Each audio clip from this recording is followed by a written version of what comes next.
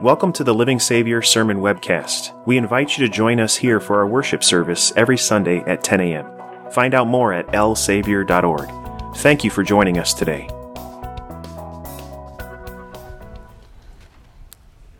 There was a Border Patrol officer who observed a truck approaching the border. Immediately suspicious, he was already planning on carrying out a painstaking and thorough search of this truck. He was pretty sure he was going to find some kind of contraband. So he searched and searched and searched, and there was nothing. And thus began this process where week after week after week, here came this driver in a truck. Time and again, he would carry out every single searching tactic that was at his disposal. He would try to do things that he had never thought of, try to look places and look in different ways, but time and again, he found nothing. After several years, this Border Patrol officer was getting ready to retire. And this one day came the day. Handing over his badge, and he was done, and lo and behold, here came that truck. He had kind of had it by this point. He walks over to the guy after he had hung it up, so to speak, and he says, "I know you're a smuggler, don't try to argue it, I've seen you all before. But I'm retiring now, and I promise I can do nothing to you, and I promise I won't say anything, just tell me, just tell me, what have you been smuggling all these years?" And the driver said, "Trucks." Sometimes the most dangerous threats are the ones that are hidden in plain sight. Todd Gitlin, a modern-day American sociologist and novelist, writing extensively and commenting as such also on all things politics, media, culture, life in the arts and intellectualism, etc., created that parable to illustrate that point. Broadly speaking, habits and perceptions and perspectives are smuggled into our psyche and impact our worldview. And they do so pervasively that they leave no part of our life unaltered or untouched. And I would dare say so also is included our Christian faith. We look around us and we're sure that the contraband we are going to find is this thing or that thing, and all the while, the big obvious thing goes undetected. The contraband of culture and its critics, and so many people who might be killing Christians or might try to squash our voice, whether in media or politics or wherever, those are the real culprits that we're looking after or looking for. And meanwhile, trucks are smuggled into our heads and our hearts, and they impact our Christian faith and the way we view our world in a very massive way. And I wonder if we've even just paused and taken notice of this, or if we're so blinded that it wouldn't be seen even if we saw it.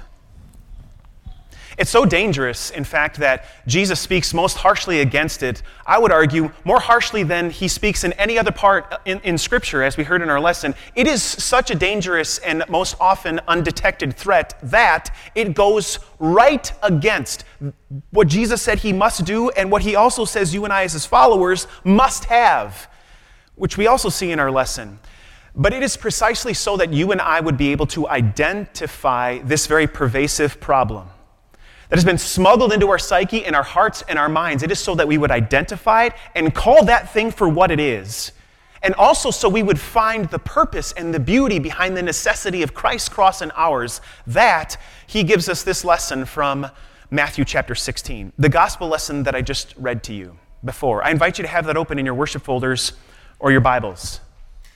As you're opening up to that, this picks up right where we left off last week. Peter correctly confesses who Christ is as Christ, the Son of the living God, and Jesus affirms his answer. And this is true not just for Peter, but this would be the truth upon which Christ would build his church. and it would be storming the gates of hell itself. Gates that will not be able to withstand this bedrock confession. And while Peter's answer was quite true, he did not really understand just how right he was, at least to the fullest extent. And Jesus makes very clear just what Peter's confession would ultimately mean in the very first words of our lesson. What does it say? And from that time on, Jesus started to make very clear to his disciples, not that he might suffer, as though it were a potentiality or a probability, not that he will suffer, as though it would be some kind of reality, but that he, what does it say? Must suffer, and at the hands of the chief priests and the Pharisees, he would go to Jerusalem, and that he must be killed. You see, this is more than just a probability or potentiality or some reality. This is a necessity. Jesus would say that he must suffer, and he must die. This is, my friends, fundamental. Just to say it for what it is, this is fundamental to your life and eternity and what we understand as Christ and the Christian faith. The whole reason why Christ came was not to build himself a little fiefdom whereby he would make a whole lot of subjects and servants slaves to him.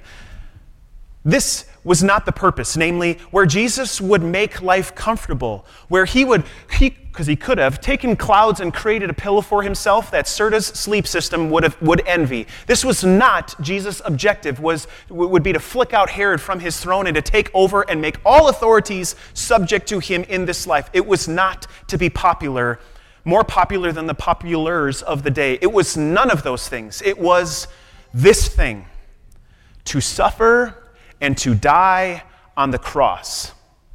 And it's not just a necessity in that it had to happen, although that's true. But for him to say that he must suffer and must die also unveils something about the very heart of God, does it not? That he would say, this is something that I so want to do that I have to do it. That he would want to. It's a desire too. Think about what this means. Jesus would give up heaven and perfect peace. He would give up a perfect relationship with his Father and the Holy Spirit. And he would come into this world to be discarded and find no validation among his peers of the day. The relationships with those closest to him, they would ditch him when he needed them the most. And then ultimately on the cross, his Father would forsake him. And all of that for what? Not because he was seeking approval for himself for a time, not because he was after validation or success as you and I would define it, but so that he would earn validation for you before your Father in heaven. So you would be approved to your God, the judge of all. So you would have the answer that goes beyond this world that is just ruining itself over and over again, further and further. This kind of flies in the face. This kind of mindset flies in the face of our culture, doesn't it? Because that's not the way we generally think about those things when we look at our lives in this world. Usually the way that things go is you don't become a servant or a slave to others. You make sure that you prove yourself to others. You validate yourself based upon your success. You earn friendships and you make sure that you're credible. And in these ways, you're validated and you feel approval based on how others view you and communicate that to you. That's how we function. It's not to push off comfort and pleasure. It's in fact to find those things any and every way we can. So we identify that the tenets of our culture and Christ going to the cross are quite opposite, aren't they? So then you kind of understand why Peter said what he said. I mean, what had Peter seen? He, that is Jesus, calms the storms. He had seen it twice by now. He feeds them out of nowhere, and he casts out demons, and he cures diseases. If you and I were there, we would say with Peter, we kind of like this. You kind of telling the Pharisees to shut up, and they listen because they have nothing to say. This is kind of nice. These guys that are a little pompous, they have to be quiet, and they're put in their place, and you give us food and calm storms, and this is great. We should keep this going. And Peter's eyes, as yours and mine would be, were set on how high they would climb, not on how Jesus would become so low as to subject himself to death on a cross, and even so violently. He doesn't even just say that he would die, although that would be true. He said he must be killed. How violent. And so Peter, of course, says, never. This doesn't, not only does this not follow the template that we've seen thus far, Lord, but this does not lead to something that is better, at least as I see it. This is not something that is greater. Never, Lord. This should never happen to you. Because Peter had in mind this great lie that had been smuggled into his head and heart, all without his knowing it. Like a giant multi-ton truck. You think you'd kind of recognize it. Peter was after the current state of comfort and the places where that might lead. Something that was altogether, certainly he knew, altogether better than and greater than a cross and Jesus being killed and that whole suffering thing. And you know that attitude is not dead with Peter.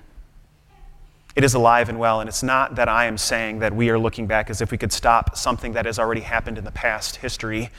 No, Christ has already died on the cross, but the attitude that Christ's cross is not enough, that there should be something better or more comfortable or greater, is still alive and well. It exists in ways like this. When we look at the cross of Christ as though it's just not enough, there's got to be something better out there. And so Christians who know the cross of Christ view it as something that's rudimentary. You know, like for Sunday school children, because we know that already. As if we can really ever stop pondering the depths of it. But to hear about this whole forgiveness of sins and Christ dying and rising on the third day, we need something a little bit more. We need something a little bit greater. Let's just take that as a given, and in so doing, we have bought the lie that the cross of Christ is not enough. As if God in heaven could give us something else. It exists in this way too, where the God of heaven says that he comes to you and sends his Spirit through his word, and there the centrality of all of the word, the Old Testament pointing to and the New Testament pointing back to the cross, is the essence of not just Scripture, but obviously then our Christian faith. And we look at that as something that we can visit every now and again, instead of being the bedrock of who we are and all that we need in life and eternity. As if there could ever be something more that God could give you than forgiveness for your sins through the cross of Christ. Eternal life through his death and resurrection. And a life of purpose as he's conditioning you under your cross, preparing you for eternity. Friends, we've believed the lie that our culture, just as every culture in history has told, we've believed the lie in our day that to whatever degree, there's something else that is even remotely more significant than the cross. But you know, it was for that very reason that Christ went to it. That he didn't just say that this would be some reality someday, but that he said this is a necessity, a must. It's for that very reason that Jesus would go to the cross and be forsaken by his Father, so you would have perfect validation before your Father in heaven. It's for that very reason that he would take your complacency and mine, my laziness and yours, and he would bear that upon himself, and God would make him the ultimate sinner, so that in him we would become the righteousness of God. It is for that very reason that Jesus would call Peter's words for what they are, certainly not from God, and so they can only be from one other place. Get out of the way. I have a goal. And Peter, it's also for your eternal good. And he says that to the same attitude that exists inside you and me. But at the cross is where that attitude stays. And just as Jesus was taken down from that cross and left it empty along with the empty tomb, so too we see those attitudes for what they are. That is empty and also paid for and forgiven. That is why Jesus said, I must go suffer. I must go be killed, and on the third day be raised to life. But in so teaching, and in so doing, Jesus was not just explaining a cross that would be his own, but he was also defining a cross that we would carry in the likeness of his. Look at what he says. Right after rebuking Peter, and the harsh rebuke it is, that's even the same word that is used when Jesus rebukes demons and then casts them out. Same word. After rebuking Peter so harshly and firmly, what does Jesus say? If anyone would come after me, he must deny himself, take up his cross, and follow me. You see, God could never give you anything greater than what he has already given you through the cross and the empty tomb of his Son. And so now in your life, if you are to follow, literally if any single individual, if you are going to follow Christ, well then that means that if this is what they gave to him, death on a cross, our life is not going to be a cakewalk. And I know that I didn't have to tell you that. I know that existing inside your recent memory, if not long-term also, are circumstances time and again when you felt the heaviness, the weight of the cross because of the persecution of the people around you. You felt the pain of the splinters bearing down upon your life when, specifically because you were serving Christ and following his will, you were met with rejection or distance or obstinance or worse. But so easily we identify these other things as the real problem and we forget the truck-sized issue that has been smuggled into our life. And that is absolutely anything and everything that is comfortably connected to the here and now. Notice where the here and now ultimately gets us. Absolutely everything tied to the here and now can, be blown away by a hurricane or 3. It can be burned up like, a massive fire.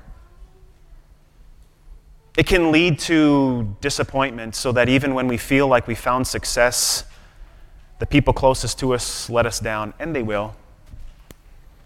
It can be found in the validation or all the places where we said, this is my identity, this is where I am found, and it only leads us feeling empty as a resort. And this fracture that has caused both nature that is abroad and our own to be separate from God can only be made whole by God fracturing his own relationship with his Son. And the only way he could do that is by putting all of our sin on Christ in our place so that we would be not broken for eternity, not fallen, but made whole and made part of his own family. So that's why he says what he says. Deny anything that is comfortable in this life. Deny yourself, take up your cross, and follow me. What good would it be for a man if he gains the whole world and yet forfeits his soul? Or what can a man give in exchange for his soul? And those questions are obviously rhetorical because they emphasize the truth that what matters is eternity and not the here and now. And so I don't know what that cross is for you, but I know that it's heavy. And I don't know what the cross is for you, but I know that it's splintering and painful upon your broad shoulders. No matter how broad and strong they are, it still hurts. And maybe for some of you, it looks like this. Maybe for the young, you struggle to see anyone around you. Yes, middle schoolers, teenagers. You struggle to find anyone around you who could really identify. I mean, they don't really understand you. Parents say they've been there, but that was like 100 years ago. And since nobody really understands you, it causes you to say and do things virtually or in reality that you otherwise wouldn't do. But this idea that you want to fit in and find your identity aligned with other people matters to you, and it does, and it matters to them too. It just looks different. It doesn't go away. But it causes you to think things and to worry things and to struggle in ways, and nobody seems to understand you. And so you can follow the line of self-gratification in this world, and you will. And where does that lead? It only leads to people who will disappoint you, pleasures that will not last, and an empty feeling in the end. So you can have that, or you can have this identity, where God says, I gave my Son and sacrificed him so you would be my child. So everything you've done wrong is paid for, and your identity is wrapped up in me. You do not have to worry about people who don't understand you. I do know you because I made you. The world or the true identity of the soul wrapped up in the cross of Christ? It can look like this for the parent. In parents, we find our identity largely in our children. After all, they are an exact representation of us. When they misbehave, it kind of makes us uncomfortable in public because then people think that we're bad parents and such. And yet, the greatest thing that you can do as a parent is simply this. Dads, that your children would know that you are not the greatest father they have. Moms, that your children would know that they have a Savior and a helper better than you, because he can be there for all the times and in all the ways you can't. It should be as simple as the air we breathe and every heartbeat, and it's also that hard, isn't it? But that is the identity of parents who wrap their character in the cross and not in the validation of how they've raised their children. It can even look like this for the 20, 30, 40, 50-somethings who find their validation and approval in their work and their experience and the successes that they've had in life until those things are no more. And then what? And to that, God says, look at what I have for you. For every failure, I give you peace, so that no matter how you suffer, I give you eternity. The world or the soul wrapped up in the cross, for even those who are in the later, more experienced years in life. And I don't know if you knew this, but based on my experience, I don't have a lot to tell you about that. But I do have this. I read a book written by a wise old pastor, and he called himself old, so I can call him that too. And he who has been in his self-characterized golden years for a long time said this, that when you get to those years where the indignities of age arise, when you experience the difficulty of not being the one who gives care, but the one who receives it, when you realize in many ways, suffice it to say, he says that you are not in control even though all these years you convinced yourself that you were. You can become embittered, and you can become a scorn, and you can cause divisions around the people around you and see where that leads, or you can find your identity wrapped in the cross, where it's never been about your control, it's been about the cross of Christ, just as it always has been from young to middle to old. Let me give you my own modern parable or own modern analogy from people that I know, several of them. Everything was fine for any number of these individuals. I'll pick out one. Everything was fine for him. The numbers were good, so to speak, health-wise. Cholesterol was fine. Blood pressure was good. Worked out every single day. But like those trucks smuggled across the border, he wasn't really caring about the food that he was kind of smuggling into his mouth. Didn't really care about his diet, and even though he kind of got some warning signs from his doctor, there was nothing really all that urgent until one day he had a heart attack. And you know, something happened. Everything. Quite clearly, absolutely everything changed, because once the heart, literally and proverbially, of his life was impacted, it changed absolutely everything about him. Now he is healthier than ever because he's cautious of what so easily was the overlooked issue in his life that had a negative impact on him. My friends, I don't know what the specific truck is that is smuggled into your heart and into your mind, but I do know this. It's connected to comfort in this world somehow. It's connected to some type of pleasure, some type of approval, some type of validation, and that is always and only going to be temporary, no matter what that is. Whether it's your job, your relationships, your success, your bank account, your health, what have you, it doesn't matter. It's only temporary. And what God would have you see is just how at the heart of who you really are is Christ's cross and your own. And when you realize what you receive from the cross of Christ, that is everything, eternally, then it makes the cross that you carry all the more worth it. May God grant you such perception to identify the real serious threats in your life that are always connected to some kind of comfort in this life, so that by it you would deny yourself, you would take up your cross that follows in the likeness of his, and in so doing, you would long for the day when there's no more cross, no more pain, there's only a crown. May God grant that to you all. Amen. Thank you for joining us for our sermon webcast. I'm Pastor Caleb Kurbis. To discuss today's sermon or to discover more about our ministry, visit our website at lsavior.org. Thank you again for joining us, and may God bless your day.